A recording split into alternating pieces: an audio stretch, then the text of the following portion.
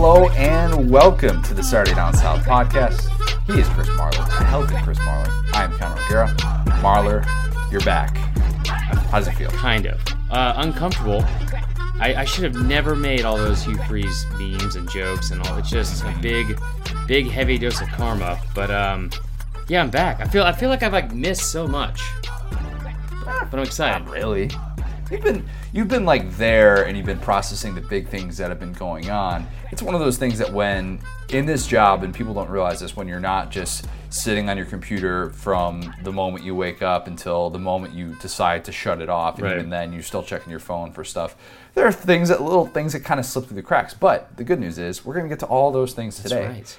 We have a ton of things that we're going to get to. We have an interview that we recorded with Adam Kramer, a.k.a. Kegs and Eggs, as we learn how Fantastic. to say, on Twitter. So definitely going to want to stay around for that. We are going to solve one Georgia fan's moving weekend issues, as we promised we would do a little bit ago. We've got week 3 SEC games with lines. We're going to do picks. We're going to do over-unders, the whole deal. Got some storylines that we want to get to. But before we do all of that, have to tell you about our new friends at Vintage Brand. Marler, you know that I love vintage t-shirts. I thought this was like your own startup company when I saw it. Like it's legit. It's Life awesome. Goal. Life goal. If you seriously, like, this isn't part of the ad read. Like, if you have not checked this out, absolutely you need to do it. You're looking for some stuff, like maybe you're one of those people that always, like, maybe you buy like a personalized jersey of a current player or something like that, and then, or even if it's just a number, and you're like, I'm kind of sick of doing that. I need some stuff that's timeless. This stuff is absolutely timeless. Yeah. That's the stuff that I love whenever I buy, vintage t-shirts, stuff like that for sports. They're always so great. You got a favorite logo that you love from the 1980s?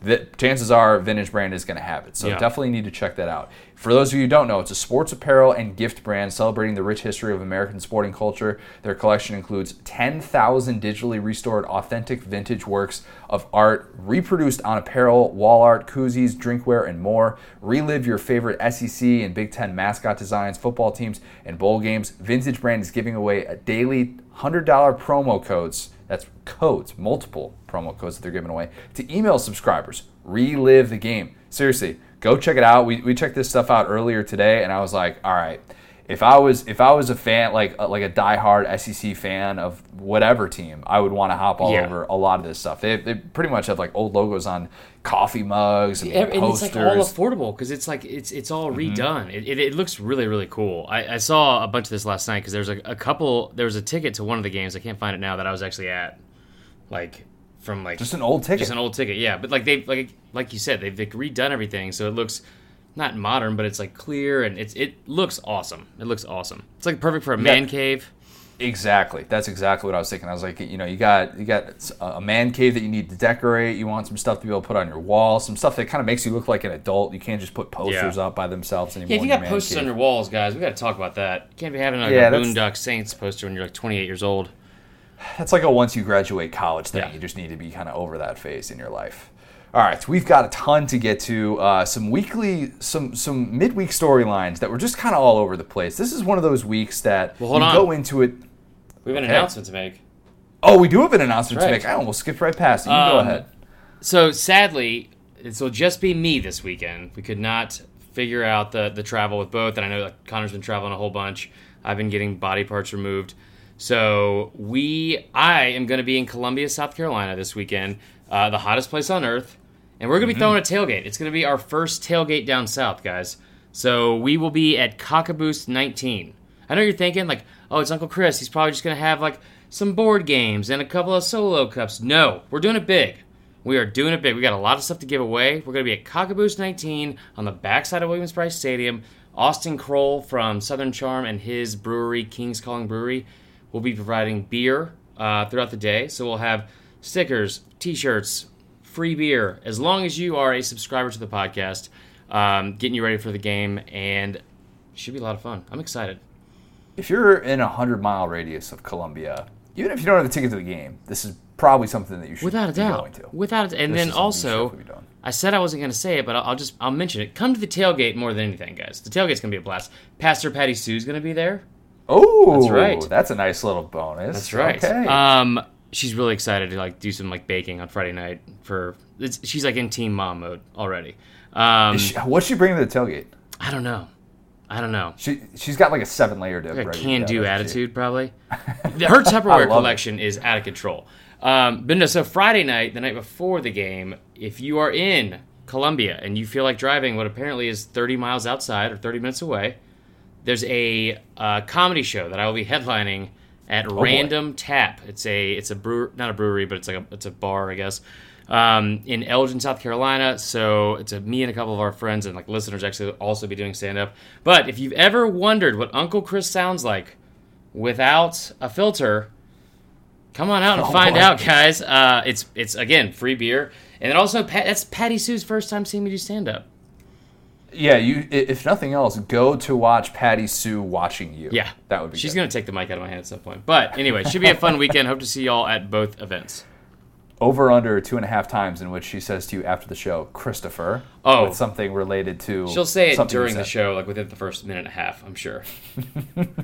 On that note, Christopher, week 3 SEC storylines. It was a weird week in the SEC. Let's call it what it is. You go in thinking it's going to be kind of a sleepy matchup weekend for the conference, really for college football at large, and then the gift that keeps on giving. Let's start off with this Jeremy Pruitt quote, because taking midweek ills. Things in Rocky Top right now. I think if you're a Tennessee fan, the saving grace that you came back to was, all right, Jeremy Pruitt has at least handled himself well off the field. He's not said a bunch of dumb things, much like a certain intern Butch Jones has. And then Jeremy Pruitt said something that sounded very much like intern Butch Jones. He basically tried to use this metaphor of saying, like, you know, the rats that go to the top of the Titanic when it's sinking, like, we're going to find out who those people are. And he's trying to say, like, all right, who wants to be on this team? Who doesn't want to be on this team? I get that. Here's the thing.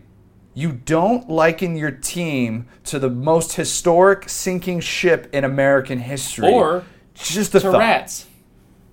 That's a good one too. Rats are bad. The Butch Jones thing, that was like sad because it was like, oh no, it's like a participation trophy. Yeah, that was also like, we have 5-star hearts.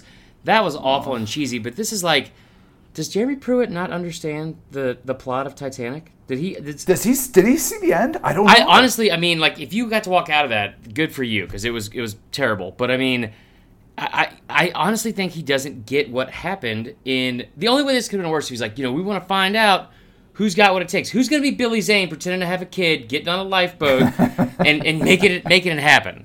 Ugh. Yeah, not the best reference there from Jeremy Pruitt. Just something that I think we kind of take for granted. First-year coach, like he's not a first-year coach; he's a second-year coach. A first-time head coach, though, and at a high-profile program like Tennessee, when you start off 0-2, that's just like a thing you can't say because it makes you seem less aware of the entire situation. It's different if you're 0-2 at Troy. Shout out Troy. Yeah, you know, they just win double digits every single year, but a little bit different at Tennessee. Well, if you made like a Trojan horse comment or something like that, it would be even worse as well. I mean, like. It's just sad that he doesn't know what Titanic is, but also it's really sad that one of us made a very bold prediction in the preseason about JG and Tennessee being so improved, and I'm pretty sure I owe people money for spray paint. Oh yeah, you definitely do. You owe people $50. You said it was originally going to be $100, and then you took it down to $50. Some good things are happening though at the Rock that we're going to get to later, and it might mean too much. It's not really an it might mean too much, but it's just a good feel-good story, and what's going to be probably a tough episode for Tennessee fans to listen to. We're going to build you up and break you down. That's what we're going to do. We're going to give you a nice little send-off. All right, Bama's scheduling has been a very popular topic of discussion this week, and I guess this entire offseason. Really ever. I mean, it kind of always is. So what happened was Bama was unhappy about getting a noon kickoff game for this Week 4 matchup against Southern Miss. Greg Byrne, the AD, Alabama President Stuart Bell, they come out and with this pretty strongly worded statement. Per my last email. Yeah, I mean, it cited how Bama has the most noon kickoff non-conference games in the SEC in the playoff era, which is a pretty specific stat, and I'm sure that took a little bit of time. It's real. We claim several that were it. Not actual day games. It's just like in true fashion, like true Bama fashion. We claim several day games that were actually played at night. So a weird response to this because it was strange because everybody, like, you know, people like Joel Klatt came out and basically said, how dare Alabama complain about this scheduling thing when they're the ones who have only played 2 non-conference road games basically in the last decade. So What were your thoughts seeing these comments come out, and like what side did you want to take on this whole thing? I want to not be biased as much as possible, but this stuff always pisses me off because it's like I saw a tweet today that brought this up. Bama played USC and Florida State in back-to-back years and got like criticized for it. Think about that of where we are in college football. And I'm not saying that Bama has a tough schedule. This year is a joke, but I feel like people are really, really taking advantage of like the current schedule for Alabama to say that they don't ever schedule anybody. All these like these games, we've talked about this before. These primetime early season games, like neutral site games, Bama started that. Bama started doing that in 2008. That's totally and Bama. It became everyone started doing it. There was only one of those games like to start the year, and now there's like what 3, 4, 5, and there's a bunch of them. And so now you're seeing like the cyclical nature of college football. They're going more to home and homes, and that's fine. But like it's just crazy how people are going just so irrationally out of their way to say they're not playing anybody.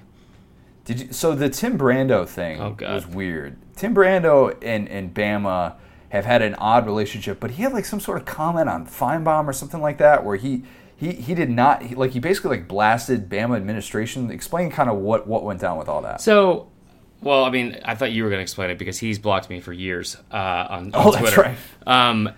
Tim Brando, there's I honestly the only reason I have this job is because I became a fan. I was a fan of SEC football, and I'm passionate and I love it. And there's definitely times that I my own homerness or bias, towards Alabama will probably show through.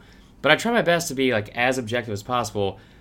I honestly feel like Tim Brando doesn't do that at all. Like, and specifically with the LSU Bama thing. And remember we did the It Just Meant More podcast with LSU Florida from 2007. It was great. And the first thing I brought up was coming back from halftime. There was, maybe it was a 2012 game. There was some negative comment, Tim Brando right off the top. And there's always these like kind of like not so subtle jabs, and it honestly, have your opinions, and I don't want to criticize him for being outspoken about an opinion that's not necessarily wrong. Like, Bama shouldn't be complaining. Bama gets all the breaks. Bama backdoored themselves into a national championship game after losing like a week and a half before that. You know what I mean? Like in 2017. But this was so like misguided, and when you're an LSU, I'm going to say it, homer, that says Bama shouldn't be complaining because they need to start scheduling better opponents, and then you look at the night games, like the actual night games, and I get it's Death Valley, but the night games that have been scheduled in the last 3 years, or since 2014 for LSU, it's a joke. It's a joke. And I don't know if it's because that's a tradition thing that they want to keep night games in Death Valley. A day game in Death Valley, not great. 11 a.m. kick, I don't want to see that for anybody. It doesn't feel like LSU has a whole lot of day games. No, well, because they don't. I mean, yeah, and that's fine. And like, I don't think Bama fans should be complaining about having an 11 a.m. kick because honestly, people are going to turn this game off in the third quarter anyway. But it just seemed like it was so, again, misguided and like went out of his way to, I guess, criticize just this year's scheduling.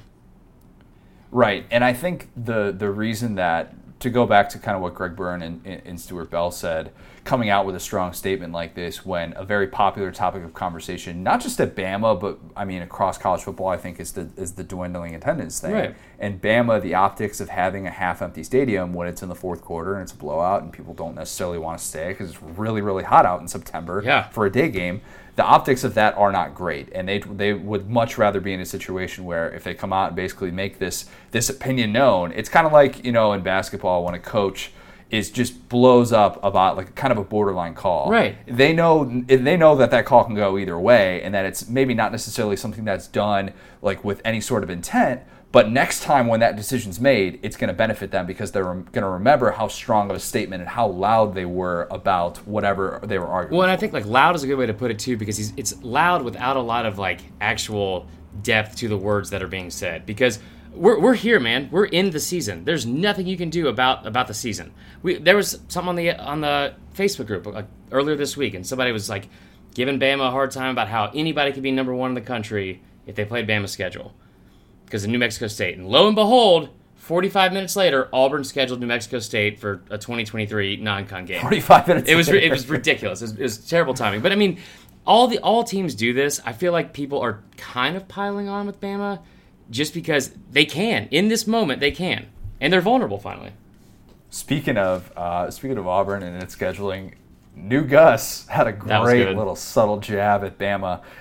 He was asked about the game time this week, and he said, "I wish it was at noon so we have more time to prepare for our next opponent." New Gus, does not care. He does not care. No, I love it. That was great. Like Brando, what I loved about Malzahn's comment was I didn't have to get my fiance to screenshot the tweets and then send them to me because he's blocked me and everyone else in the world whenever he finds someone that doesn't agree with him. New Gus on point. New Gus is like a mix between he's right somewhere in that mix of like Michael Scott when he gives his 2 weeks notice before he's going to start Michael Scott Paper Company, and he's just drinking whatever it was, like Scotch and Splenda, right? Then like a mix between that time and when he was having the affair with the married woman and he's just eating cake with his hands. Yeah, that's New Gus is somewhere in that happy medium. Right, exactly. Gus comes out with a Kangol hat backwards. I mean, it's going to be a whole other level. I mean, I thought this was funny. I thought that was pretty good. But all right, other weird storyline this week. A little bit more of a back and forth between LSU and Texas. It'd be kind of weird if LSU and Texas just stopped jawing suddenly. I feel like that would have a really strong reaction. But of course, the talk had to continue after that game. And as we find out, LSU did not have AC in their locker rooms, the visiting locker rooms. And based on the way that the LSU band was seated and the way that LSU what was that about? Was seated at that game, let's just say that Texas didn't roll out the carpet for LSU, no matter what side you're on. I would have been all over somebody if I had a tuba that I had to carry up into like 1,000 feet in the air. You could hear them though. I mean, that's the amazing thing. I mean, credit to them and the LSU fans. I mean, they made their presence felt at that game. Shout out if you went there for Texas fans. Yes, it did. That was a very loud section up there. Other schools do this too, by the way. That's not just like Texas isn't the only school that does the no AC in the visiting locker rooms. Well, Iowa. Ryan McGee. Yeah, Iowa's got the pink locker rooms, and Jim Harbaugh made such a big deal about that, trying to like paint or trying to put like Michigan pieces of paper over it and stuff like that. Which would affect you more, by the way? I think the pink is fine. Really? Like I don't really have an issue with it, just because it's kind of like a fun thing. Like you look forward to it. You hear everybody knows about it at this point. It's not a surprise. You kind of go in there and you're like, all right, this is how it's going to be. Let's go. Ryan McGee of ESPN did a great story on the visiting locker room conditions a couple years ago and how it's just sort of an epidemic in college football that nobody's really talking about in this day and age when like the facilities, the money that's rolling in is absurd. And, you could go to most of these Power 5 programs now that are building football-only facilities. Right. And they're doing all these renovations to their home locker room. We talked about, even LSU and what they did with having the cots in the locker room, all this stuff. But visiting locker rooms... What you call those cots? Whatever you want to call them. Visiting locker rooms in sports just always have been and kind of always will be neglected. They're always going to be second fiddle, and we can either sit here and complain about them until we're blue in the face, or we can just kind of accept that, all right, as long as that's not inhumane conditions, this is just a reality of playing sports. But it still kind of sucks. I mean, because it's a direct way to gain some sort of advantage. You know what I mean? The pink I would be in. I mean, I'm such a guy that's like affected by his surroundings and anything that could cause like any impact on my performance. The AC would be a huge problem for me because you've seen me sweat. But the pink thing, like it's weird because like it's something like it's like an unspoken rule. Like no one's gonna go out of their way to make you comfortable and possibly beat you like in your own house. But at the same time, they should have AC. Yeah, they should definitely. It was 98 degrees in there. Yeah, I mean, and don't get me wrong. Like LSU players are cramping up, and when that impacts the game, okay, at that point that's serious. Jim Harbaugh had the big complaint a couple years ago when they went to Purdue. Wilton Speight had what looks like a really serious neck issue, and he didn't get the proper medical care that he needed in the facility, and they had to like drive him to a hospital, and there was this big long ordeal. Yeah, like this was a big story a couple years ago when this happened, and he basically came out and said Purdue's visiting facilities are like stuck in the 1920s, and a lot of people will say, yeah, you go into a visiting locker room and you expect the worst. That's just kind of how it is. At the same time, with all the money that's coming in now, let's at least get it to where it's at a bare minimum. Just get it to a bare minimum where there's enough space. It's not 100 degrees, whatever it is in the visiting locker room. It shouldn't actually impact the game that we see on the field. I think we can all. 98 degrees is out of control. Like that is borderline inhumane because that could be dangerous. Yeah. Gary Patterson, by the way, said that they've always had AC whenever they've made trips to Texas, which makes me just think that Tom Herman pulled out a little trick up his sleeve. We know Tom Herman likes to go after the SEC a little bit, so that would not surprise me. Because he's an a-hole, like I said. Also, we know the AC works when you're there, Gary Patterson. You're always in those stupid turtlenecks. Good point. That's a really good point. He does wear those mocks very frequently. People forget that. Week 3 SEC picks and over-unders. Here's the good news. We have picks. It's not the offseason. We have actual football to talk about. Man. The bad news, 5 of the 11 SEC games are against FCS teams. It's essentially September cupcake week in the SEC. So we're not going to sit here and break down every single game against an FCS opponent. I had people tweeting me like, hey, why aren't you doing picks for FCS games? It's like, we'll post them on Instagram. Right. We'll do stuff like that. But I don't want to sit there and be held accountable for FCS games when that's just like there's lines, but these things are absurd and they're really just shots in the dark. So that's one way to put it, and that's a very healthy way to put it. Uncle Chris did not take that route necessarily. We've been doing the staff picks, and it just kind of sucks because usually there's not a line on an FBS versus FCS game. Right. There's a line for every single one of these, which just means Vegas is bored because the slate of games is so terrible. There's not a single top 25 matchup. So anyway, if you spent 30 minutes to 2 hours of your life trying to do a deep dive and learning about Northwestern State or Arkansas State or anyone Lamar. Lamar, that's a person, dude. What is going on? That's the guy from Reading Rainbow. This guy from the Lakers. Also that's a better example. Kind of wish I would have said that. So we won't break down all those games. I will say that one of my favorite picks of the week is A&M over Lamar. All right, cool. That's good to know. Yeah. I was waiting on pins and needles for that one. Glad you went there and attacked that one first. Let's start with the games that we do actually have spreads for against FBS opponents, and then we'll get to some Uncle Chris gambling knowledge and little Uncle Connor gambling knowledge. We killed it last week. Arkansas State and Georgia. Georgia is a 32-point favorite, subject to change, as big lines often do. I look at this game as possible sleeper. What's Georgia going to be able to do the week before Notre Dame? That's going to be a popular topic of conversation.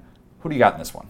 But you were almost there. I want to hear your answer first. It sounds like it's going to be about the same because I'm still taking Georgia. Are you really? I'm still taking Georgia in this one. Yeah, I'm going to take Georgia because I think what happened last week where that was a sloppy game. I mean, I understand it's a blowout, but it's against an FCS team. And I think Kirby Smart is of the mindset, we need to get right. We need to make sure that we are firing on all cylinders. It is going to be a foot on the gas type game. He is going to remind his team, let's just do the over-under right now. I have the over-under for this game. The word sleeper or tune-up is set on the broadcast. Ooh. I set the over-under at 7.5. Tune-up. I'm going to take the under on that, but tune-up that's a good. That's really good. Strong. I will say. But so basically, just to wrap up real quick. So my whole thinking is they come out and they do everything they can to try and avoid that because that's going to be the obvious thing for this team going into this game when everybody knows that this is a tune-up for Notre Dame.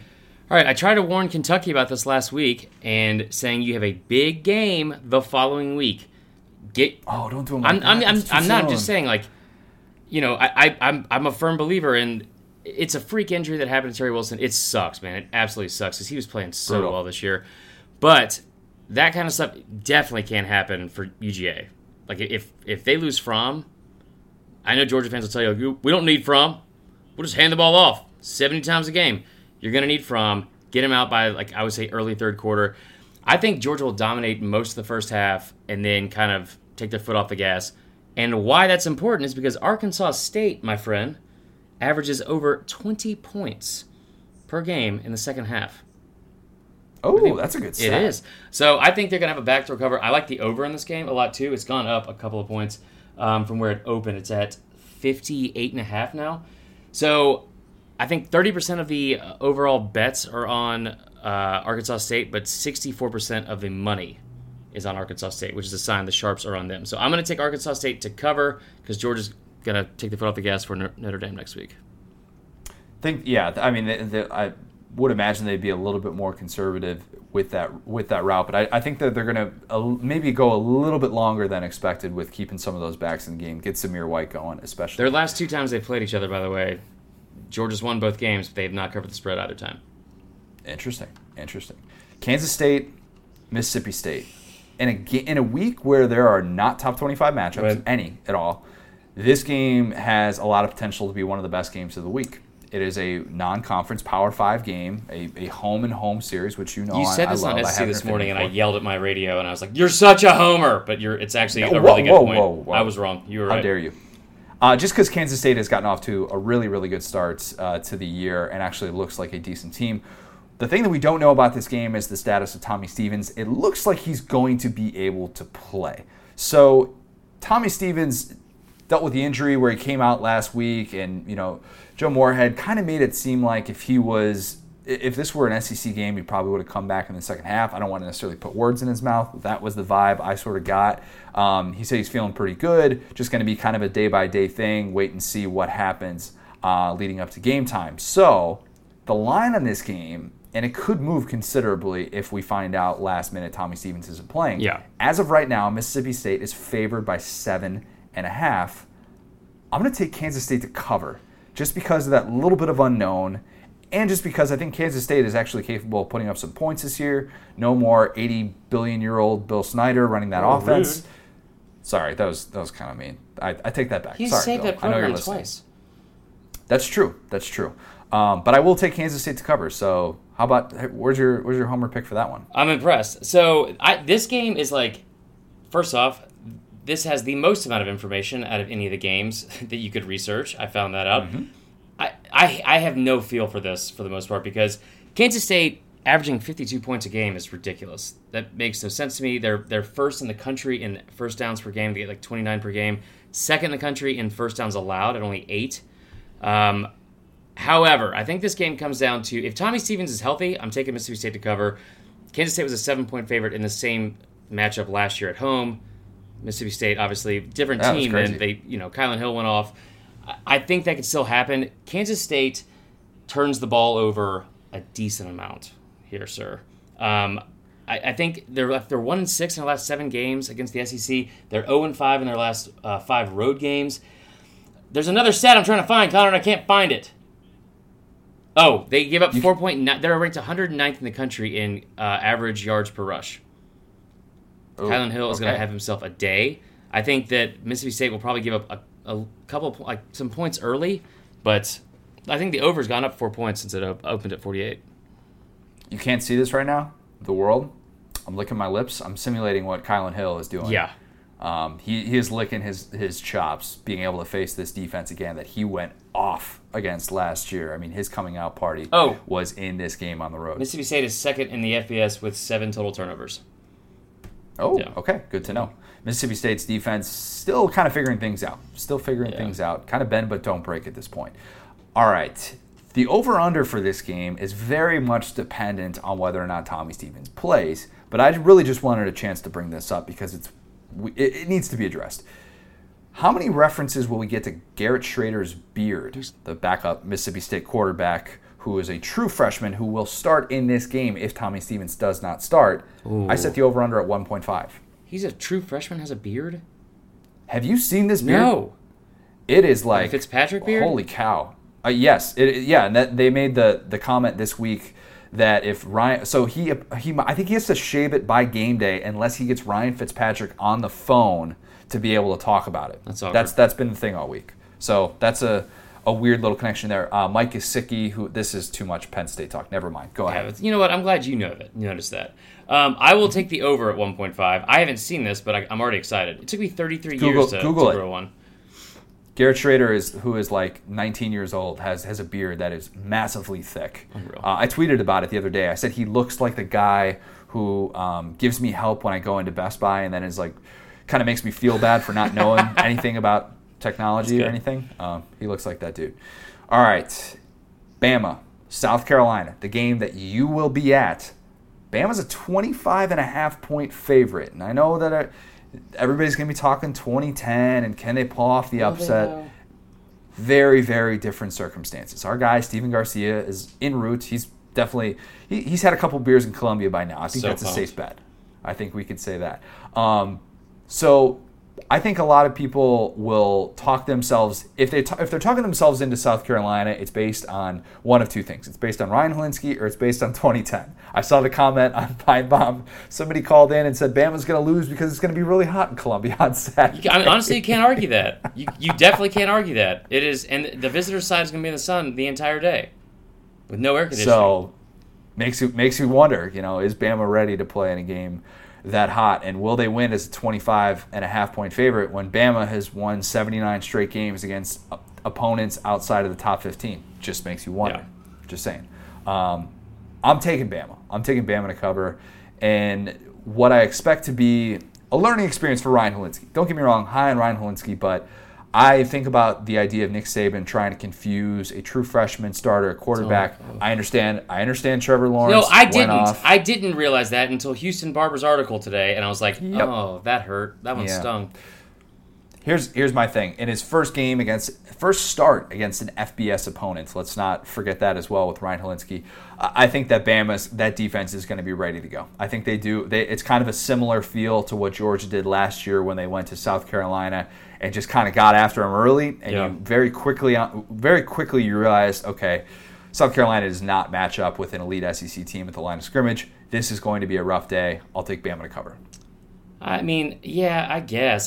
You never know. You got a freshman coming in there. They got the old ball coach. There's so many things. No, revenge is mine, Connor. I'm very excited. This was a tough loss in 2010. I think Hilinski's going to do better than I think people are going to give him credit for. Like, I know you have the over here at 160 yards, right? Over under Ryan Hilinski passing yards is 160.5. So I would take the over on that. And I think the good thing about this is I think Bama's going to get up early on this team. I know Shi Smith's a little bit banged up. I mean, they run the ball really well. They're averaging, I think they're first in the country in rush yards per game. It's like 310 yards per game. And South Carolina? And then eighth, eighth in the country in total rush yards per game at 310. First in yards per carry, 9 yards per carry. They got all their rushing yards last week. I'm just saying, against an FCS opponent. It's 2 games, and they didn't have a good game in week 1. That's why. The stats, then you jerk. All right, they had nearly 500 yards on the ground last week. Or they might have even had over that. They ran all over Charleston Southern. And so I don't think that's going to happen. I mean, they're going to have to get their yards to the air. I don't think they're going to run on that defense for Bama. I think Bama will get up early in this game. I think the first half line is 14. It might have moved it to 15.5. Jumped all over that. It's one of my favorite picks of the week. But I still think Bama's mad. I think they're going to try to open up some holes. I think they're going to spend most of the second half trying to really work out the kinks in that offensive line. Did you see Saban when asked about the 2010 game? No. He's like, these kids were in elementary school. Like, who cares? Yeah, 2 was in like 7th grade or something like that. I care, Nick. I care. No, so I'll take Bama to cover. I really like the over, by the way. I think that's the play. Because I think you're not going to pull Hilinski in this game unless he's like, just absolutely brutal, which I don't think he has a bone in his body to do that. So I think this is going to be a great, great learning experience for him that he's going to have nightmares about. But, in the long run, it's going to pay off. They're paying tribute to his brother in this game, aren't they? South Carolina doing something to honor the late brother of Ryan Hilinski, the former Washington State quarterback as well. Yeah, in the first play of the third quarter, everyone, they're trying to spread the word, everyone to stand and put 3 fingers in the air in honor of his brother. That was his number. I think that's actually his number as well. And I think it's a really cool thing. It's suicide prevention week, and it's a really, really cool deal. Mental health awareness week, I believe, as well. So good cause. Good on South Carolina to do that. All right, it's Colorado State and Arkansas.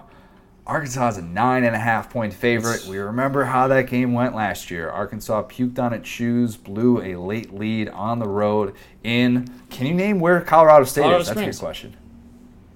Is it Fort Calhoun? No. If it is, I'm not going to admit it.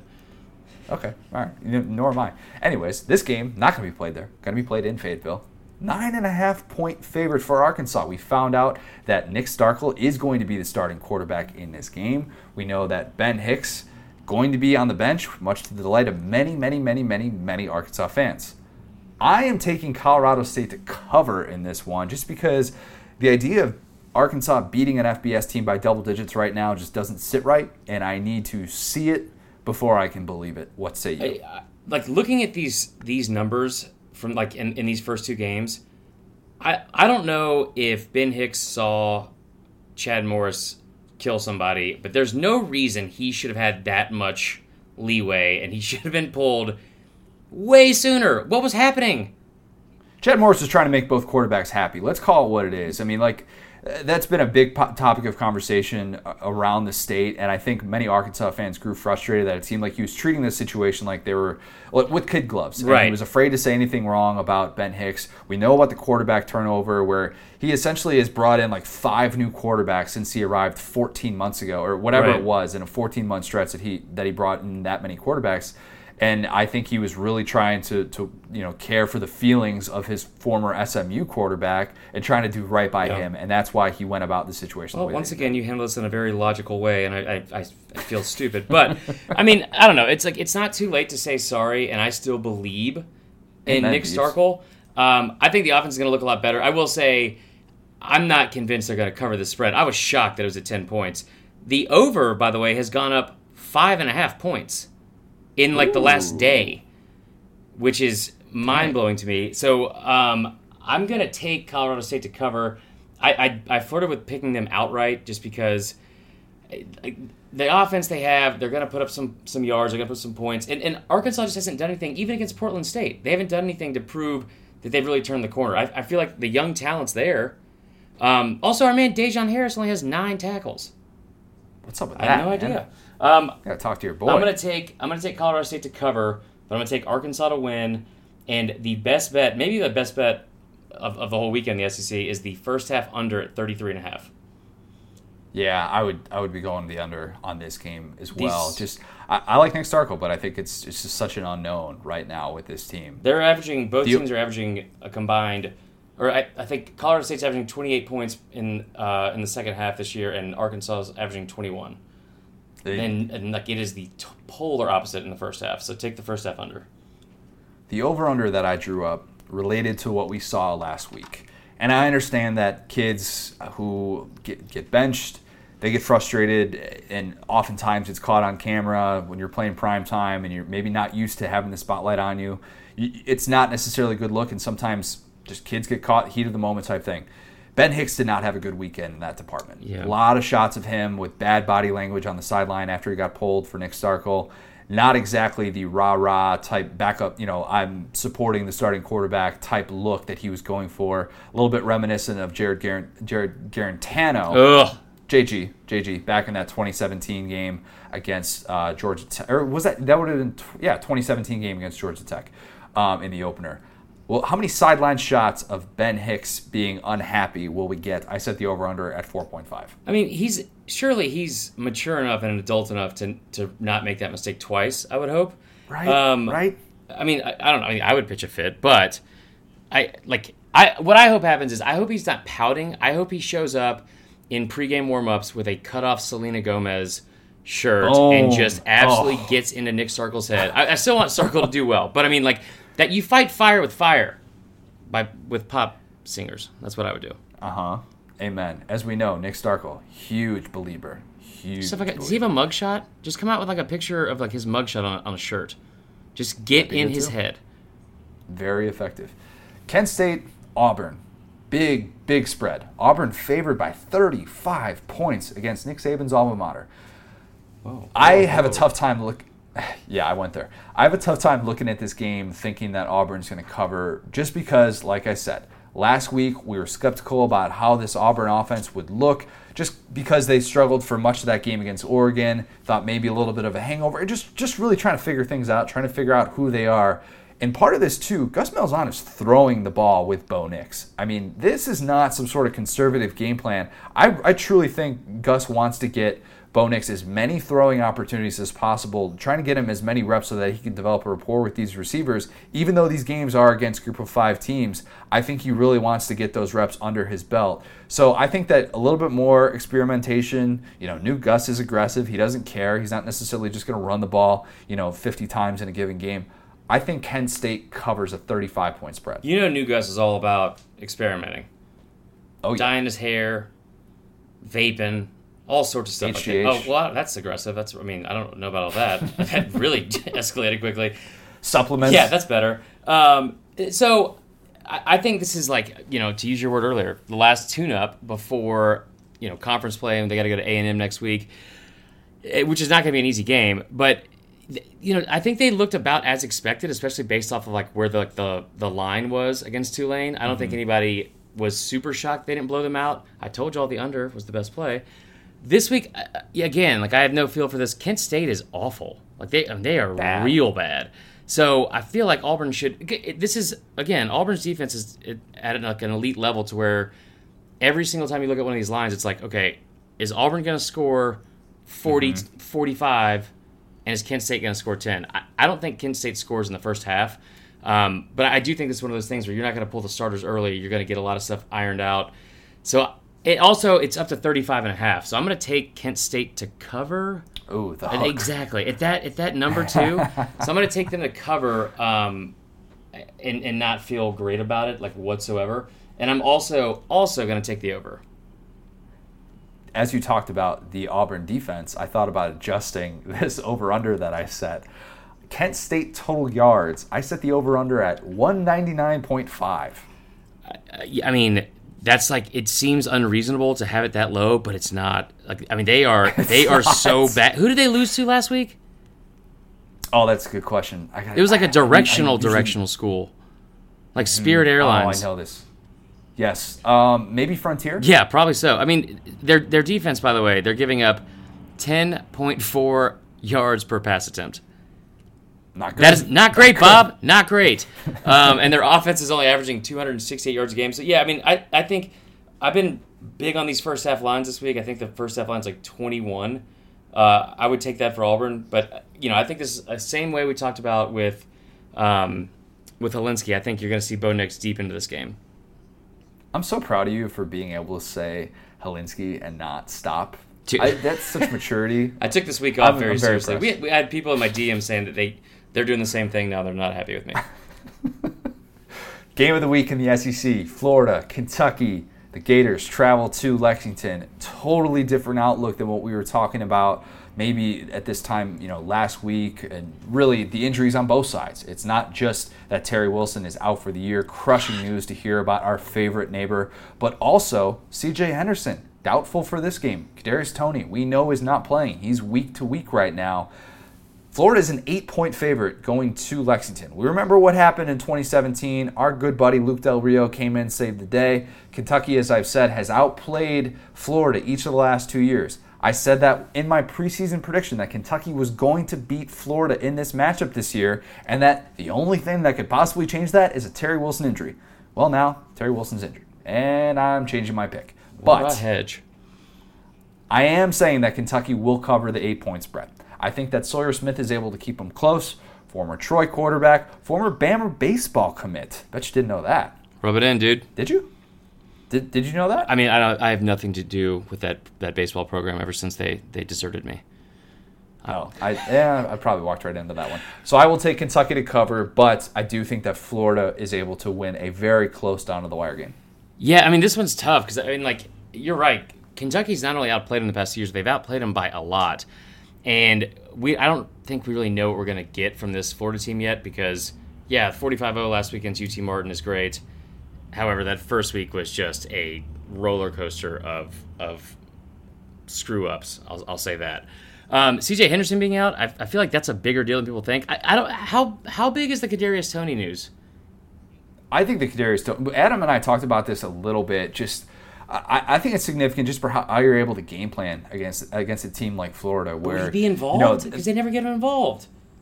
Well, it's still something that you have to account for. It's still something where if you're Mark Stoops, you have to spend that time saying, okay, if they line up in this formation and Kadarius Toney gets a bubble screen, if he gets an end around, whatever it is, he lines up in the Wildcat, we got to be able to know how we can handle that without having to call a timeout and figure out what in the world we're going to be able to do. So I do think it impacts the game plan, not having a guy like that as dangerous on the field, wherein you put anytime you don't have one of your home run play guys on the field, it puts a little bit more pressure on your quarterback, puts a little bit more pressure on your offensive line, puts a little bit more pressure on your receivers not to drop balls, all those different things. And I think that he is significant even though he doesn't get the touches that we wish he did. Yeah, I mean, I completely agree. It's just a question. Jeez. So I'm kind of with you on this one. One of my favorite picks of the week is the Florida money line. I just think I don't see Kentucky pulling off the upset without Terry Wilson. And honestly, like before this happened, like I hate to sound just like you, but yeah, I was kind of leaning towards that because this offense looked different. It looked totally different this year, and he looked like night and day from last year as a passer. So I think this is going to be one of those games where they are going to. I mean, Kentucky. I know who their rivals are, Tennessee and Louisville and all that kind of stuff. I feel like there's a special hatred for Florida because of just the smug attitude and like the long streak, and they finally broke it. I think they're going to come out and play a hell of a game and keep it very close. I just think in the end, they're not going to have the depth to match up with Florida, and Florida will win. Not cover the spread. I'll take Florida to win and hate it. I asked Cash Daniel about this at SEC Media Days because obviously his viral moment was the stone cold pour of the water bottles after beating Florida, ending the streak last year. And I asked him, like, what would warrant you doing that again? Because at the time, it's breaking this big streak. And now that you guys have had this 10-win season before, like, you're not just going to do that when you win a conference game, I would assume. And he's like, yeah, maybe like SEC championship. So if Kentucky beats Florida, there will not be any Cash Daniel, Stone Cold Steve Austin, water bottle pour. But the over-under is replays of Cash Daniel's Stone Cold water bottle pour. I set the over/under at 1. Yeah, you're way under on this one. It's going to be like over by 1 million. That should be the commercial break, like come back from commercial break every single time. That should be a mascot. Can you make like a GIF, a mascot? I mean, I really am excited for this game just because I do kind of get the sense that Kentucky has turned the corner as a program, and it's not just all talk. And I feel like I feel like this is gonna be a close game down to the fourth quarter. But and what would be awesome? And no offense, Florida fans, but if Kentucky found a way to win this game, or win it big, and then send Florida into Tennessee next week, oh my gosh, just those two emotional. Oh man, yikes! Kentucky, by the way, like I said, I'm just going to keep picking them to cover every single week until they prove me wrong. 2-0 so far this year. My lock of the week last week paid off. Sick brag. I get a lot of things wrong. I did not get Army plus 22 at Michigan wrong. That proved to be that was looking good the entire time. You said that Never on Sunday. doubt about that. You said that on Sunday, 6 days before the actual game. I texted you immediately, right when that line came out. I said lock of the week, Army plus 22 at Michigan. Easy. Sure enough, never even had to sweat it. My lock of the week this week, I am staying in the state of Michigan, but I'm not going with Michigan. I am saying the Fighting Herm Edwards are going to cover plus 14 at Michigan State, and here's why. Michigan State, yes, they've had a lot of success under Mark D'Antonio. They've won 10 games like 5 different times in the last 10 years, whatever it is. Their last 12, so dating back to the start of the 2017 season, they had an awful 2016 season where they fell off the face of the earth. Dating back to the start of 2017, they've had 12 regular season wins against Power 5 teams. The only teams that they beat by more than 14 points are Maryland and Rutgers. Arizona State, a team that beat MSU last year in Tempe, they are going to be able to hang within 14 of MSU. Take that 14. I lost a lot of money on that one. Okay, I like this. We're not going to go over the rest of those FBS games, but I'll tell you my favorite picks of the week. I do like A&M over Lamar.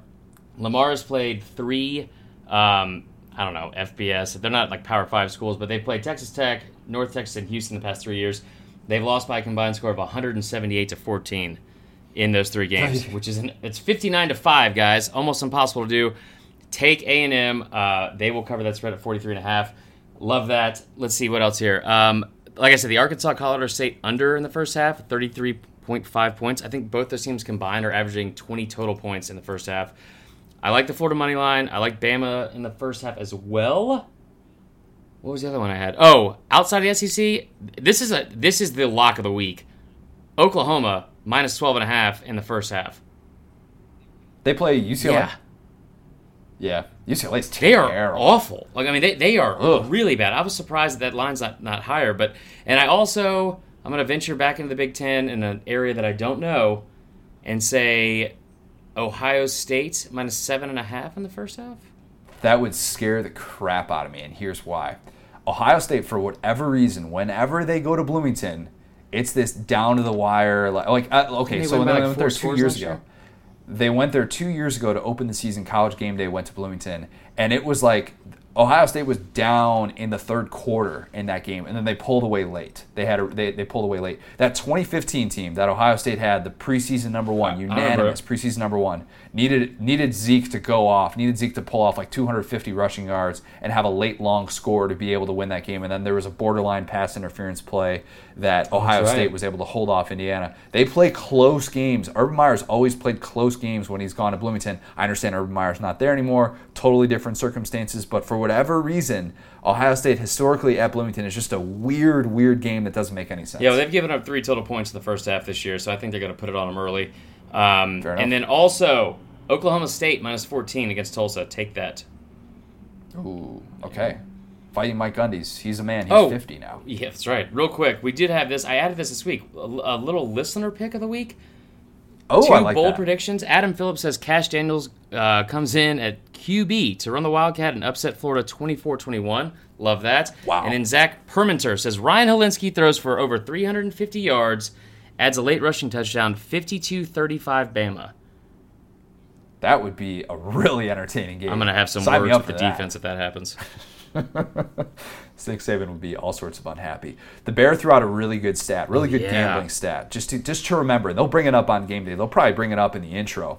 It'll be one of those where Herbie is like, sleepy weekend type of weekend where weird stuff happens. He always says that.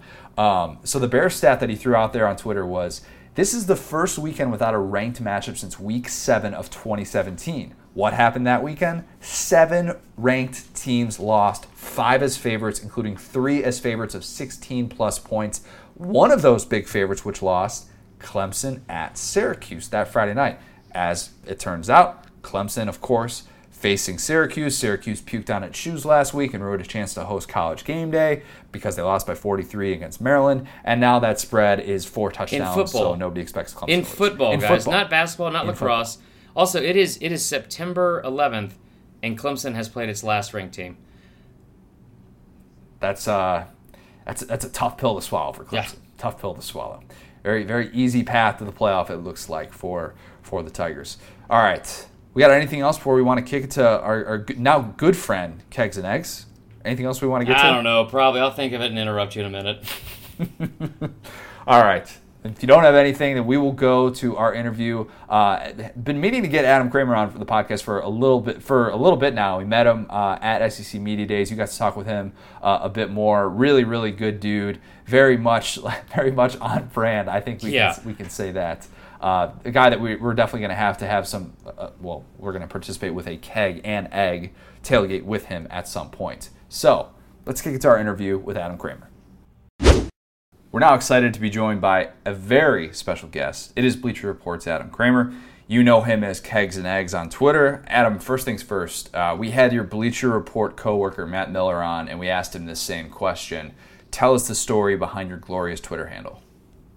So it's getting harder to pull off as I get older, first and foremost. Like I have a father of 3 kids now. That makes me sound even older. So it's like it's getting tougher to do. You know, it's like the how do you do fellow kids thing. But when I wanted to start a blog, and I knew I loved college football, I started to think about like what I wanted, because it really was a blog first, then a Twitter handle second.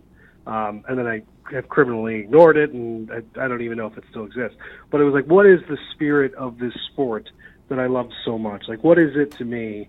And it was always that early morning, sunrise drinking feel vibe to it that like captured me first, which again sounds weird now being old and covering the sport. So that was really what got me, was the whole idea of Kegs and Eggs, and it just sort of translated really well to Twitter. Again, I kind of stumbled into it because it was like, what do you call this blog? And I had a bunch of really bad names, and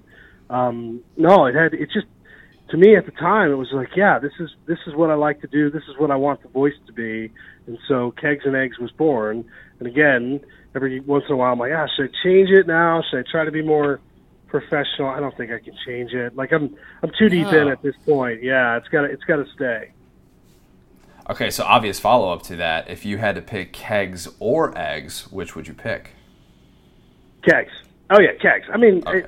I love There you eggs, but that's tailgating thematically. Like, right? Like, I associate myself more as a kegs guy than an eggs guy. But eggs are also delicious. That's a tough choice. Mm-hmm. But You see, no, I mean, Yeah. to me, you can do tailgating right without eggs. The moment you lose that kegs vibe, you've got problems. Amen. you see somebody walk up to a tailgate with just like a handful of eggs. That's a problem. That's Yeah. a problem waiting to happen. Alert someone. Yes, like that. Yeah, this is- exactly. This guy's just got a bucket of eggs, nothing else, and wearing headphones. Help. That's But yeah, it is funny now though. Like, when I'll do radio shows and stuff, it's also funny the way that people say like kegs and eggs. Like, that was the big thing. Like, do you do kegs AND eggs, or do you do kegs like letter N? So I'll do radio, and I love the way people pronounce it. Like Adam Kramer on Twitter, kegs N eggs. Like they really really highlight the N of all things in that mishmash of Twitter handle. You just gotta say it fast. Kegs and eggs. Kegs and Yeah. eggs. Just it's I'm pretty sure that's the only thing I called you in Birmingham. Kegs and eggs. And that's cool, man. That's how we kind of like it. I mean, that's how we are on Twitter. Like, and I've been called worse things on the internet than that. So if that's Yeah. that's where it's going to go, I'm cool with it. I was pretty excited about Claw Feinbaum for the White Claw fad. It did not go over well. So that Vern Funquist was a pretty big change for me. So you're hilarious on Twitter, but I do have one gripe, and that is that you made a comment that you think fall weddings are okay, and we're not Yeah. going to get into it because I'm only going to get upset. But I used you as a reference in convincing my fiance to let me get a second TV for football season. What key fall Saturday essential do I need to talk her into getting next? Okay, so I just changed my setup this year. What? I added a TV. I've got 3 TVs in my Okay. basement now, and 2 iPads and a computer. But I added 2 TVs this year because I've been going off iPads, and it's life altering. The biggest thing, like, so I have like an 80 in the middle. I have a 43 on each side, and it has changed It's the way I glorious. consume football. It really has. I mean, spent enough, damn time down there. Like, might as well feel really good. I think to me that, I hated scrambling around. Like, when you think about like what now, I have to travel coming up these next few Saturdays, which I'm looking forward to. But to me, it really is all about the viewing experience. The other thing that, as I've gotten older, is caffeine. Like, I put a Keurig down in my basement now too, because I'm a big coffee drinker. So I'm a 2-cup morning, I'm 1 for lunch, and then I'm usually 1 around 4, like leading up into the night shift. So televisions, and also fridge. Like, just so put yourself around food, caffeine. Like, make yourself comfortable. If you're going to watch this and last week was long. My God, that stupid Washington Cal game went till like 4 in the morning. Man. I didn't make it all the way. I almost made it. I made it through halftime. And that was like we had games start at 10 a.m. Central. And that was like a 14-hour day, more. You got to be comfortable. And the biggest thing is give yourself enough devices to watch football appropriately. That's what I want. If you want to watch it nationally, if you just like your team, it's probably overkill. But if you want to consume the sport nationally or even regionally, dude, add TVs. It'll be so worth it. Okay, so this fan base might not be wanting to add TVs, or if they are, they're going to be spending them watching other teams. You recommended that Tennessee fans should take up golf this fall. Let's say you aren't a golf fan, but you're also a Tennessee fan. What should Tennessee fans do this fall? Like, go to weddings and stuff? Drink, probably. Just drink. Okay. Yeah. There are some great TV shows out. I mean that sincerely. Like, it gets to a point of discomfort watching your team where, like, get the hell out. Like, you know what I mean? Like, get out. Like, that is awful. That is truly awful. If you watched those 2 games as a fan, that is an emotional beatdown. So golf is great. I mean, I'm a big golf guy, so like to me, that's one of the things I hate giving up during college football season. I feel like it's golf because your Saturdays that ain't happening. Sundays, sure, maybe, but at that point, there is that whole family thing that you have to tend to and people you should probably see. So golf is really, really good. Go travel. Watch, adopt a team. This is another great piece of advice. Okay. I like watch a lot of really, and root for a lot of really terrible teams. Okay. I'm originally from Jersey, so I'm like a Mets and a Jets fan. Both are atrocities. I went to Iowa, so Iowa usually at some point is an atrocity. So I find it like adopt a team. Like last year, I adopted Purdue because of Rondell Moore, and he was a great deal of fun. I just wanted to watch him. So find a fun team or coach out there that you like, and just watch them, or a player or whatever, and try and turn your attention, not your loyalty in the. It's like sort of temporary loyalty, something to do that you like. If your team is just going to be so bad, you can no longer watch them.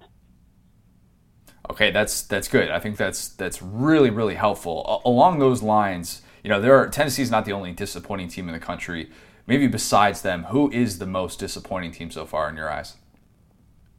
Boy, I mean, they are like A, B, C, D, and E, right? I thought that Washington loss was pretty bad. Like that Washington loss, that's a team like week one where you were thinking, hey, maybe this team has got the goods. And for them to lose in a game that like no one was watching, that was up there. I mean, Florida State, obviously, when you consider that first half, how good it was. Kendall Briles was given an extension at halftime, and we're talking about him for jobs. And I mean, that would probably be my pick. The other one, Miami. The Florida game was a disaster, but then to lose to Mac Brown and like a true freshman quarterback, like that was bad. West Virginia, that first opener was awful. I mean, you can go to your familiar, really bad team. UCLA is just an embarrassment. Oh. I mean, my God. So there's a lot out there, honestly. I mean, there's a lot. I think if I had to pick one, though, I mean, Florida State is the one that, like, they should be so much better, and they looked like they were so much better. For the last three halves of football, just really, really not good.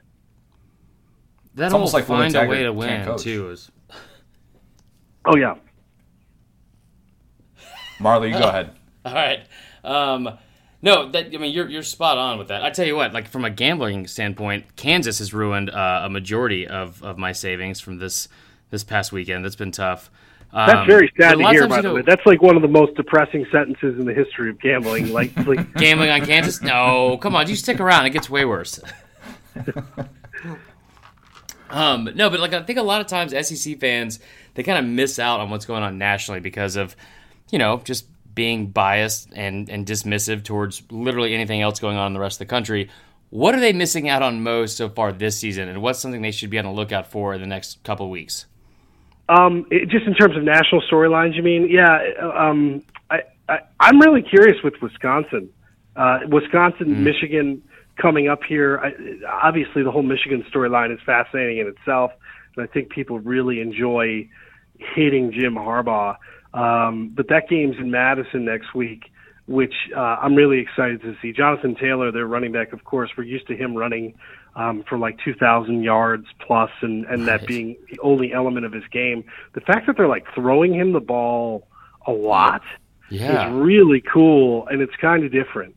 So in terms of that's been really interesting to see. I mean, just the evolution of him, I thought, has been really, really cool. I think I'll go to an obvious place, but with Clemson, what's interesting about Clemson is Trevor Lawrence has just been like kind of average. Like, he made a couple of throws against A&M that were not of this world, but also kind of average. Like, I just think the hierarchy of these top teams is really interesting to me, and what we're going to get from Lawrence, just kind of watching him, has been curious because I don't think he's been as good as people expect, but certainly, Clemson is doing fine. And then, I think the last one, Ohio State. Justin Fields has essentially mirrored the insane production of Dwayne Haskins 2 games in from a year ago. The defense, I think, is better. That's a team that if Fields continues to grow as their schedule beefs up a little bit, I'm really excited to see what they can do. Man, we've talked about booze and tailgating, eggs, obviously, and then, kind of being down on Trevor Lawrence. I'm about to have a shed a tear. This is beautiful. We had a good time in Birmingham with karaoke night, and I know that you're a guy that likes to go out and enjoy himself, tailgating scene. What's your favorite tailgating story ever? Go. This is very sad. I've got good ones, but one of my favorites, it was Iowa's only game day they ever got, Iowa, Ohio State. And so 2006? Yes, good group of us together, great tailgate. And one of my best friends is standing there, and another friend, one of his older brother, et cetera, friend, he sees him, and he's so excited, he tackles him. Well, my buddy's foot gets caught on like a cooler, okay, like very awkwardly, and he gets tackled over this cooler, and his foot like explodes. And it didn't break, but it you knew something was screwed up. Like we were all very, very, we were feeling good at that point. And you're like looking at his ankle explode. It's like, dude, we should probably take you to the hospital. Again, this is not a great story, but it's a great story. Yeah, I did not see it going here, Adam. Jeez. But what I remember is like they wheeled out a John Deere, okay, to like the middle of this tailgate, and we put him in there, okay, like on a bag of ice, and I sat on there with him, and it was like he had just torn his ACL on a football field, like he was just getting carted off, like his legs straight, and we're getting carted off, and like I remember the looks of people like, what the hell? Like it was just like a surreal scene. Now he didn't break anything. Okay. Which was great. His ankle probably will never be the same. And of course, we're in the hospital trying to find the Iowa game, and Iowa got shellacked, et cetera, et cetera. But a lot of my best tailgating stories are actually like scary. Like those are the best. Those are the memories, right? Like I saw a guy, get hit with somebody drop a beer can on somebody from 6 stories up of a parking garage. The guy was fine. Where are you tailgating? Oh yeah, no, it's high stakes tailgating where I'm at. Yeah. Okay, so did you want me to say great memories and food had by all? No, man. Like yeah, I wanted to say like a Hallmark thing. I didn't realize it was going to be a Willis McGahee injury and some eggs. Queso dip. No, man. but his ankle like literally shattered and he got carted off. But yeah, no, that's the thing I really miss about covering the sport is you really can't do that as much anymore. Right. I really do miss that part. Going to games is great. I love going to games, but that like the excitement that kind of goes away when this becomes a job, and it's sort of just it doesn't die. It's just sort of like negated, and it's just sort of I don't know. It's harnessed differently now. I really miss that because there was nothing like that pre-game moment. It's got dark. Adam, I'm glad though that you went there because I was asked like a question that we do on Fourth and Wrong of like if you could tailgate outside of an SEC place, where would you go? Where would you want to tailgate? And I said Iowa tailgates. Iowa tailgates, they go hard. I was born and raised in the Midwest. I've been to my fair share of Iowa tailgates. Your stories just there confirmed everything that SEC fans should need to know about Iowa tailgating. It's not enjoyable at all, guys. Yeah. You would like broken bones and death. No, Iowa City is amazing. Madison is amazing. Yep. Madison is one of the greatest college towns, particularly like this time of year. If you go there in January, you're screwed. But for tailgating purposes, it's great. I'm completely biased with Iowa.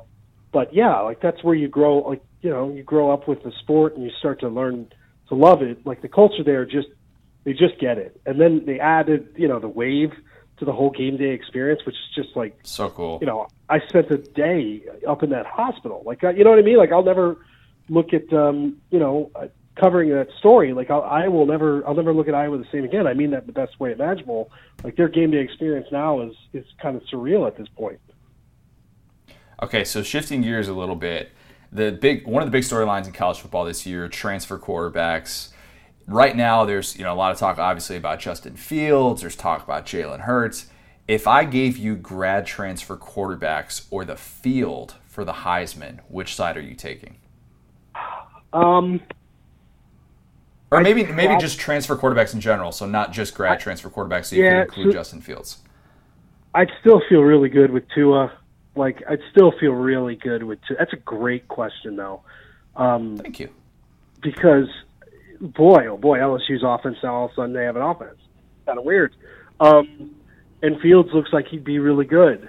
I'd say you'd probably get, even on that, plus Jalen Hurts. Now, actually, now that I'm talking through this, I would probably go the grad transfer route. Now that you talk fully through this, because Trevor has been good, but numbers-wise, who knows? But he's not there yet. If you give me, essentially, you're giving me quarterbacks from LSU and Oklahoma and Ohio State. Am I missing anyone major? I'm sure I am. I could have had Jacob Eason at Washington. That feels a little less awesome right now. I feel really good about that. Okay, I'll take those three, and we'll see what happens with Tua, who I think ultimately may win it. But I still love the value you're getting with those three. I mean, also Joe Burrow is like that was a body transfer or something. Like that dude looks like an NFL guy. Like that. Some of those throws the other night were just stupid. And I get the offense is changing, but I didn't see that transformation coming. And that's the guy right now that you feel like, if I were to vote today, he'd probably get my vote. I don't vote, by the way. Thank God. Good decision by them. But if I did, based on what we've seen, that would be the guy that got my vote. So, yeah, I think the grad transfer pile, if you will, has a great crack at it. Tate Martell, too. Don't forget about him. Tathan Martell. Can't forget about him. Yeah, slot receiver extraordinaire. Yes. I can't forget about that. So last year you wrote a great feature about Josh Jacobs, which made it obviously a lot of our readers read that. Just great work about his backstory. For those who don't know kind of his backstory, can you just share what you took away from that and why he's such an easy guy to root for? Yeah, that was a story that I originally got wind of the year before. There had been some local stuff written about him, but not in depth. And I did that interview, the first interview, the fall prior to that, and I got some internal pushback originally from Bleacher Report, hey, we don't know who this guy is. This sounds like a great story, but we want to get this going. And so it kind of went away for a while. Really? Okay. And that was, that dude, editorial and stuff, it kind of happens. This was a year prior. So leading up to the season, I knew Josh was an electric talent and stayed in contact and talked with Alabama. And all of a sudden, he's healthy again. He's getting carries. And as I'm putting that, the thing about that story, the biggest thing was timing. As this story was coming together, he just started to explode. And it allowed, it was just a perfect match. Blew up against Mississippi State. Story, of course, he went nuts about the Iron Bowl. And the thing about him is his backstory, the guy that was living in cars, living in hotels, large family, who's endured quite a bit, kind of used to have to steal for his family to provide food, lived in a part of town. It's also that was rough, was under-recruited, had injuries in high school. Alabama basically offered him a scholarship 2 weeks before signing day. So when you take all of those ingredients, specifically the stuff that he's had to overcome, and now you look at it now, where he's a first-round pick, and he's changed his life forever. And, oh, by the way, he just had, one of the best debuts of any running back ever, totaling over 100 yards and 2 touchdowns in NFL back. Dude, it's so cool. I know as writers we're not supposed to have, quote-unquote rooting interest, but, screw that. That dude's awesome. That dude has been through everything. He's got a fan for life in me, man. I hope that dude just continues to thrive. And it's just amazing how much his life has changed, forget about the last year, last 8 months. I mean, everything is so different. Don't forget he murdered somebody on national TV in the Orange Bowl. Oh my God. Oh, that's true. Gosh, that was. Ooh. I was there like in Miami when that happened. It was incredible. You could hear it from like across the field. He's got like, I think they used to call Doug Martin like Muscle Hamster was his nickname, right? Right. Like I feel like he's a little muscle hamster. Like I feel like he's. I also, by the way, think he's going to be the best receiving running back in the NFL, and will be one of the best receiving running backs ever to play. Dude's just awesome, man. Like he does everything. So, man, I hope he's continuing to be great. I hope Oakland just doesn't suck completely and has to throw the ball like the entire game. They look like they'd be all right, shockingly, because he's going to thrive. But yeah, his story is one, I think, and also kind of sadly, I think there are elements to his story that are relatable for a lot of student athletes out there who are just trying to get by. Not a lot of them are blessed, or at least not all of them are blessed with the ability of a Josh Jacobs who's able to see the thing through.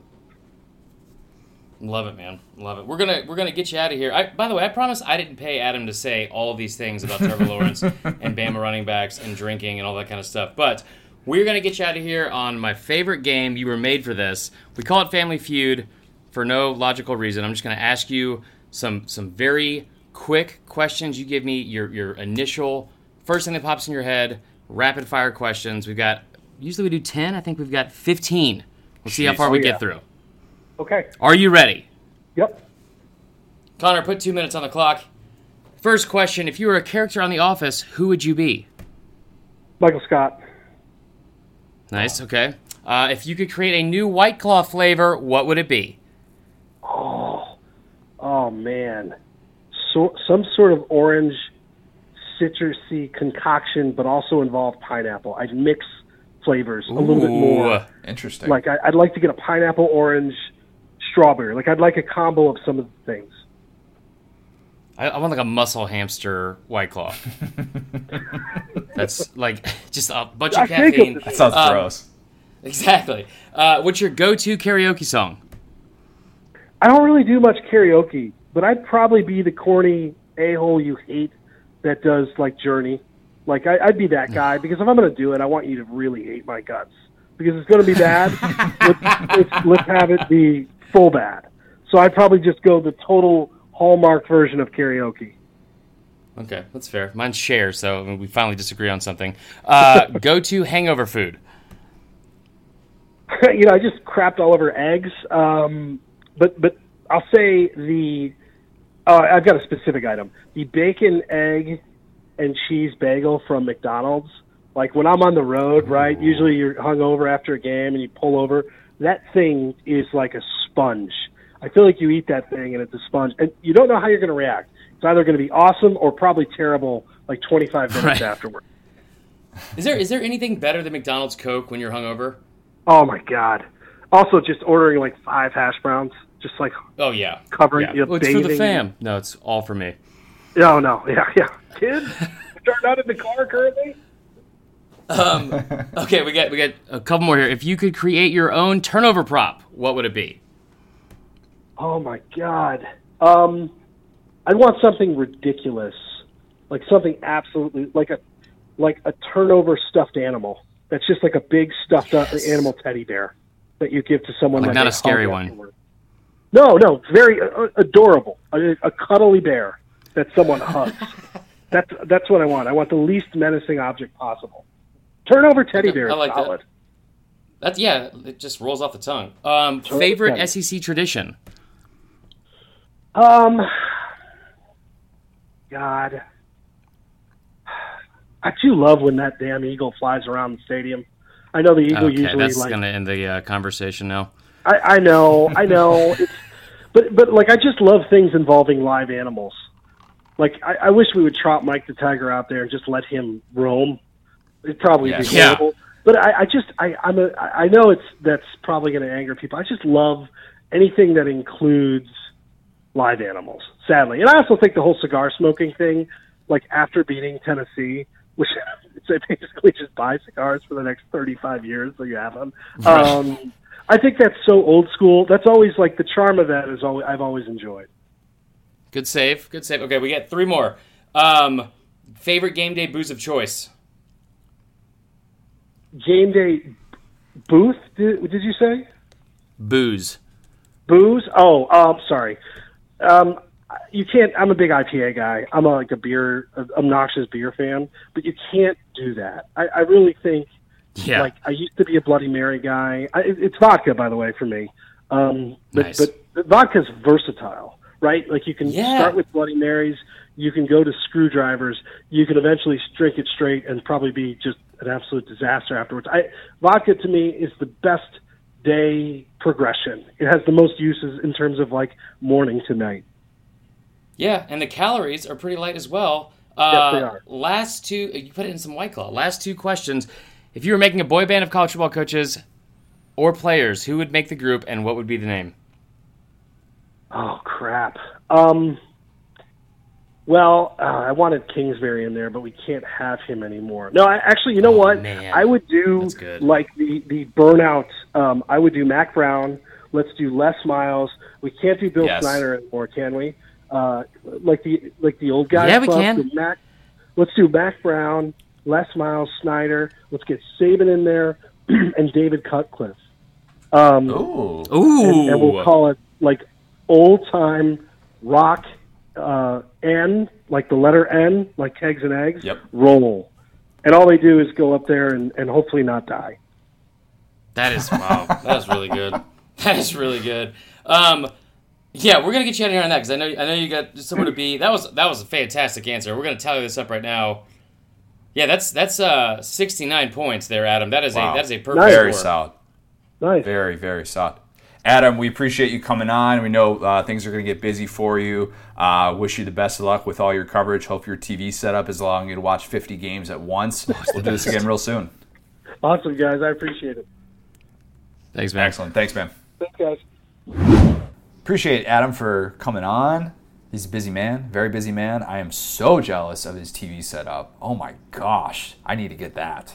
The one thing I'll say about it is because I wasn't joking when I said that that's literally what I used was like Exhibit A to Allie. I'm like, please, can we please get another TV? Your TV setup is new and improved. It's really nice. It's a lot better, but like his is like it's so aesthetically pleasing. It's like it's so perfect on the wall, but there's always like the wiggles on one of the TVs, which is that's just I'm out of my wiggles phase. That's all. Yeah, everybody grows out of it at some point. Marler. He's still the man. They're great. Him and shout out to our friend Paige as well over there at Bleacher Report.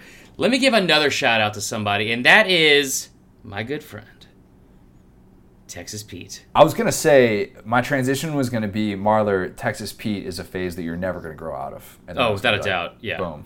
That's. I'm sorry. You want to do it again from the top? No, that's good. Okay. That's fine. We'll let it sit there. I'll tell you what. I'll never grow out of. These 34 Huskies and Texas Pete hot sauce. So, listen, I told you guys my plight last week about how I've not been able to enjoy the sweet, sweet, delicious nectar. It's what keeps me going. It's honestly, it's give a little sniff in the morning to wake you up, put it on little eggs, anything. It has so many uses. It's like duct tape, but for your taste buds. It's fantastic. I have not been able to enjoy it because of this stupid appendix, which is the worst. My appendix could not stand the Pete. Had to get out of the kitchen. Mm-hmm. So I've asked you to send your tailgating recipes, your favorite home recipes, home gating, if you will. And you guys came through in the clutch. It's been fantastic. Now, also, I want to give a shout out that like a couple of friends, I'm not going to say by name, that have been sneaking me some Texas Pete on the side. Okay, a little flask full of Texas Pete. I'm not above that. So I don't think anybody's above that. No, I would hope not. If you are tailgating this week, if you're at the tailgate with us in Columbia, make sure you send us pictures on Twitter, on Instagram, using the hashtag #SauceLikeYouMeanIt of your favorite Texas Pete tailgates, and then go to texaspete.com/tailgate for more awesome recipes. So I think, you know what? This week will be a full 7 days. I can get back on the TP train. Gotta ride it, man. Gotta ride it and just see where it goes. I'm for that. We have something that we've talked about a little bit. So we had somebody reach out, Wes Madaris. Sorry if I'm mispronouncing your last name. Hair Bear. So Wes reached out to us, and was wondering, hey, I've got to do this. I've got to help I think it's his mother-in-law who is moving the weekend, the Saturday next. So it's a week from this Saturday. Georgia, Notre Dame playing in Athens. Divorce. He's a big Georgia fan. Wants to be able to watch the Dogs. So what we said we do, write a little doctor's note, little get out of work note to be able to say, hey, give this to your in-laws, whoever, the powers that be, to be able to kind of free you of that time. So wrote a little note for you, Wes. Here you go. To whom it may concern, on Saturday, September 24th, the Georgia Bulldogs will host the Irish of Notre Dame. It is a game involving 2 top 10 teams who have playoff aspirations, and this game could decide that. This isn't just another game. This is Kirby Smart showing the world that Georgia is ready to finally get over the hump in 2019. Yes, he did that in 2017. And yes, Georgia did get over the hump in 2017 because they got to a national championship. But in order for Kirby to truly show the world that Georgia is back, one can't be away from the TV, partaking in moving. From the hours of 8 p.m. Eastern Time until roughly 11:30 p.m. Eastern Time, I ask for a rest period, a ceasefire if you will. I will gladly sacrifice the rest of my day to pull my weight and help with the move. That much I promise. In fact, I'll pull twice my weight if it means getting to watch my beloved Dogs take on the Irish of Notre Dame and prove once and for all that Rudy was a fluke. Signed, the SDS Podcast. Okay, now listen, that was beautiful. Thank you. But that was like the eloquent letter. Yes. I'm going to give you the angry translator letter because this is something I've actually talked with Allie about. Like not even, like when he first brought this up about a month ago, I was like, can you imagine? Your mom would never do that to me. And she's like, yeah, it's true. She would never do that. So here's what I think you should say. You can choose either. Guinevere, or whatever your name is. No one moves at night, first off, okay, unless you're in trouble. The only people that are moving at night, they've got somewhere to hide, okay? Everyone should be done moving by 8. That's not in question. We can hire movers. You see signs all over the place. Also, keep up this attitude. I'm going to be moving you into a home. What do you think? Yeah, what do you think about that? That's not a threat. That's a promise. Okay, I'm trying to watch. Let me know a little bit. Yeah, it's probably too much. That's how I would probably handle it. I feel like my note would just be like an envelope, and when she opened it, it'd be like a Ziploc bag in my appendix. Be like, I can't do this. I'm sorry. Go Dogs. That is graphic. Might mean too much for doing that. So Wes, take whichever one that you want, and just feel free to give it to your in-laws. And if you want to just kind of bleep out when I said the name Wes, if you're good at editing, you can do that on the back end. Just put your own name in there. You're more than welcome to do that. We're not going to call you out. Just let us know if you do it. Let us know how it goes. Keep Guinevere though. That's a good name. Yeah, it's a very good name. Fourth and wrong time. We skipped it. We skipped it the other day because you weren't here, and I was like, hey, that wouldn't be right if we didn't do fourth and wrong without Marler. So, the much promised return of fourth and wrong. I am very excited. I'm really sorry here. This is very unprofessional, but I'm getting blown up by Patty Sue. It is the return of fourth and wrong. We're almost towards the end. I can't believe I've made it a full non-Hugh Freeze SDS pod here. I want to remind you guys again, if you are in Columbia, please come out to the tailgate. We're going to have a blast. It's going to be a lot of fun. Come to the comedy show if you want, but definitely come to the tailgate the day of.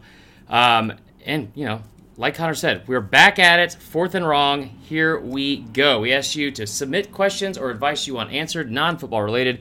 First question from Bradley Zimenick. What is the best sad fans or sad moment environment you've ever witnessed in person at a game? Last year, watching Georgia fans in the SEC championship was up there. In terms of games that I've been at where you just felt like the wind was just sort of taken out of them, that was tough. And I was trying not to focus as much on you being super, super ecstatic and yelling Roll Tide to everybody who would... Only Bama fans. Yeah, only Bama fans that you do that. You weren't trolling Georgia fans. You were being respectful. But I was trying to gauge how just how depressed Georgia fans looked in that moment. And I hate to rub salt in the wound, but that would probably be my example for that. Yeah, I mean, I don't know. In person, it's hard to say because I just feel like there was such a long period of most of my life, probably up until about 2 years ago, that I was the saddest fan. Mm-hmm. So, I don't know. It's tough to beat the whole... I'm pretty sure Texas Kid cried after the Iron Bowl in '97. Oh, I thought you were talking about Texas Kid who cried this past weekend. Yeah, but it was me in real life in 1997. So it's gotcha. I'm here for you, bro. Oh, you were that. I got you. I mean, that 2010 comeback, that was pretty tough. I'm pretty sure that's when I bought moonshine from a stranger in a parking lot and passed out in a Toyota 4Runner. So moving on to the next question from Tiffany Canada? I don't know. What did you do as a child that got you into the most trouble? My parents had this jar of change that just sat on like our kitchen counter, and it had like, you know, quarters, nickels, dimes, whatever. It was a spare change would just go in there.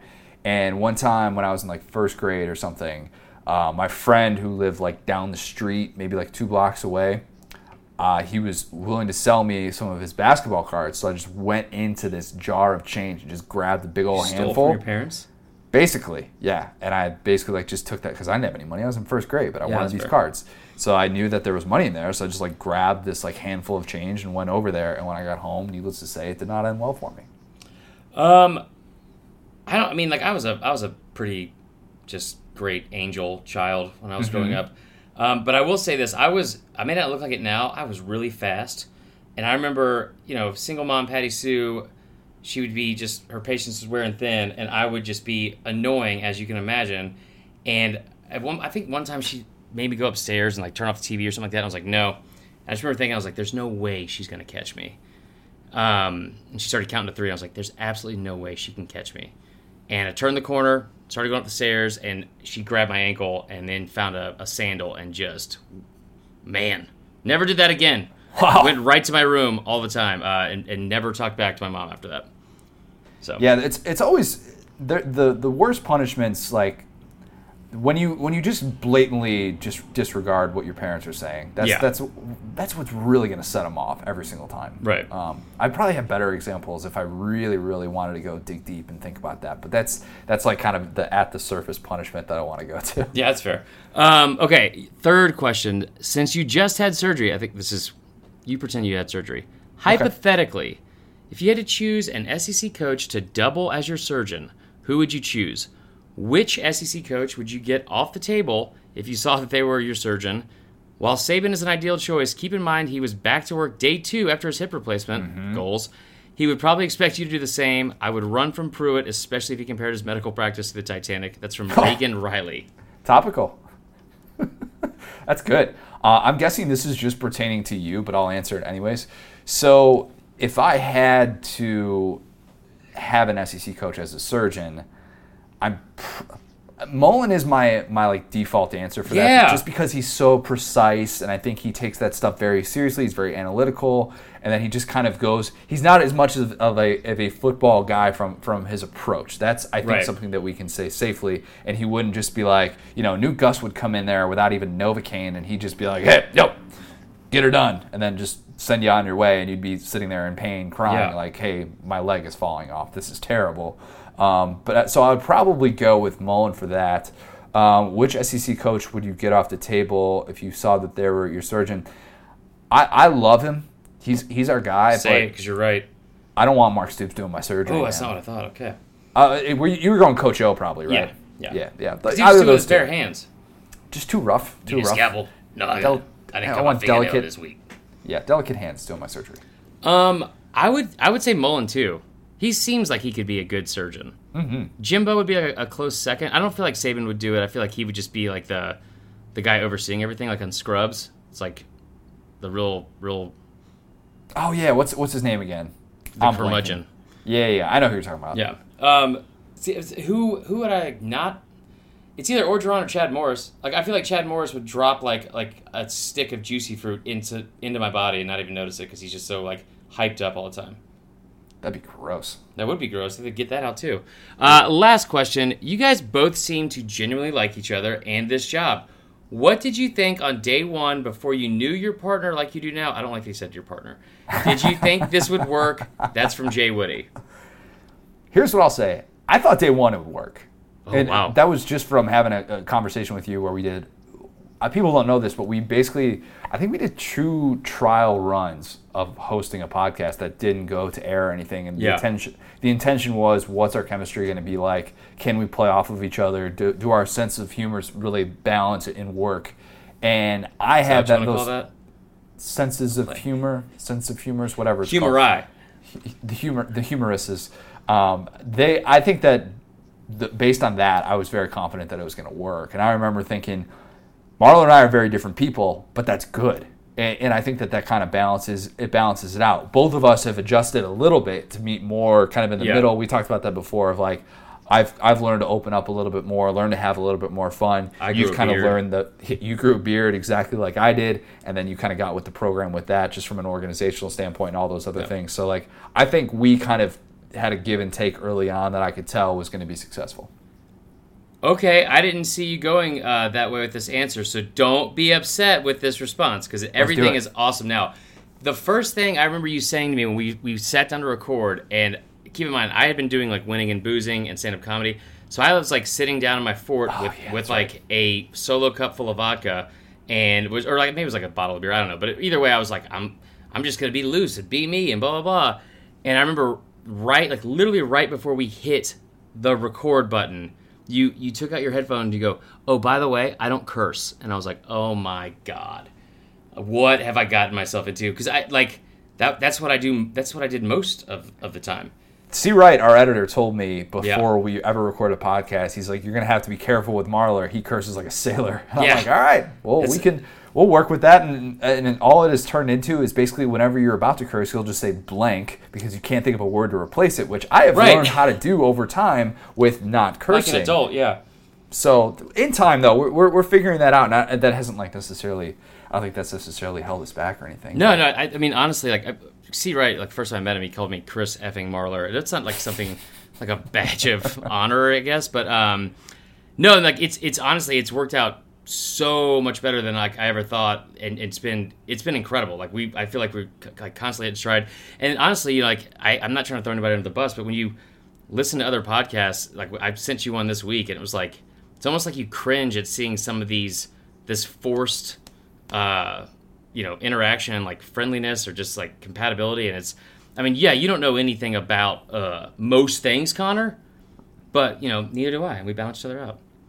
Yeah, if you've been with us since day one, we appreciate it. Not to get too sentimental or anything like that, but because that's too many podcasts in a row that we've gotten sentimental. You basically going into surgery has made this, more of like, man, I'm just thinking about my life. Blame it on my appendix. No, but thank you seriously to everybody who's followed along since day one, or maybe you just started listening a month ago, you started listening over the summer, whatever it is, thank you so much. We're going to continue to bring it for you during the season. Let's close out with It Might Mean Too Much. This isn't really as much of an It Might Mean Too Much over the top fandom. This is just a good story that I want to share. And by now, people have probably seen it. I know things have been really, really rough for Tennessee, but this was just the feel-good story of the week, in my opinion, in college football. So, if you don't know, there was a kid in elementary school, actually here where I live in Altamont Springs, Florida, which makes no sense whatsoever. You were bullying this kid? Very, very random. So this kid showed up to school, and it was College Spirit Week, and he didn't have money for a Tennessee shirt, so he had an orange T-shirt, and he stapled a piece of paper with UT drawn in on there, and it was just stapled onto his T-shirt. And he was sitting at the lunch table. He was all excited to wear a shirt, and like apparently like these girls were making fun of him. And he comes back into his classroom, he's crying, and his teacher's like, what's wrong? Blah blah blah. And so the teacher felt so bad for him that she sent out a message on Facebook, basically saying like, hey, I'd love to get this kid some actual gear. He deserves it. Like this is just awful that something like this happened. I hate that this happened in my class. And then so Tennessee stepped up and sent the entire class Tennessee gear. I mean, just unbelievable. Like the amount of stuff and made his design with these shirts too, which is just so cool. Like the design that he drew on his homemade T-shirt, and that got drawn on the Rock. They're selling these T-shirts now. All the proceeds are going to an anti-bullying campaign. Like really, really cool gesture by Tennessee. And in a week where like Tennessee is like obviously Tennessee fans are frustrated with the way that things have started. This has just been terrible. It's nice to actually see, and Vol Twitter has been such a popular topic of conversation the last 2-3 years. It's nice to see that the good of social media isn't totally lost, and that something like this could actually happen. I mean, I think you nailed it. Like with like this losses on the field, this was so great. Like this is just like, I don't want to sound like Butch Jones, but like this is a bigger win than like those losses were for this kid especially. I remember when I made his life by doing this. I mean, like they could have carried it out in a better way. Like, and again, all jokes aside, you see how bad people could be at social media. Like Florida State, and what they've been able to do out here is really cool. I think one time when I was 8, I bought a Tennessee hat. I don't know why. My dad wouldn't let me in the car. So hats off to this kid.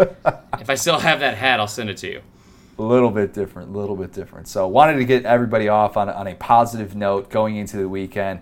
We know everybody is not undefeated, but everybody should be able to pick up week 3 wins in the SEC. That's the expectation. Well, and Florida and Kentucky are playing, but at least one SEC team is going to win there. If you have not yet joined our Facebook group, it is really blown up. We're up over 1,000 members. We got great discussion topics going. A lot of good game day threads, a lot of interesting things that are brought up, some good social media type stuff as well. Marler is going to crush it this week at the Tailgate in Columbia, his comedy show as well. Make sure that you're following along all of our social media to be able to stick with all updates on that. Maybe even run into our good buddy Steven Garcia down there in Columbia. Yeah, I hope so. By the way, speaking of Steven Garcia, everyone, I should have said this earlier. If you go to the comedy show, it's not a suitable for work show. Just get that out of the way now. I'm like not kidding. I don't want anyone to come with like family or anything like that. Yeah, if you have kids who are not aware of Marler's, let's just say cursing like a sailor. Let's bring that back. Then just see him on Saturday instead. Yeah. So follow along. Marler's going to have some great social media content, I'm sure, from Columbia. Follow us on Instagram at Saturday Down South. Follow us on Twitter at the SDS Pod. Follow us at Vern Funquist. Yeah. At CJ O'Gara. Coach O, we didn't get to talk to you over the weekend. Are you doing well? And can you give us a sign off? I lost like 28 pounds. This song they got to Texas. Regardless, it might be too much. Talk to you this weekend.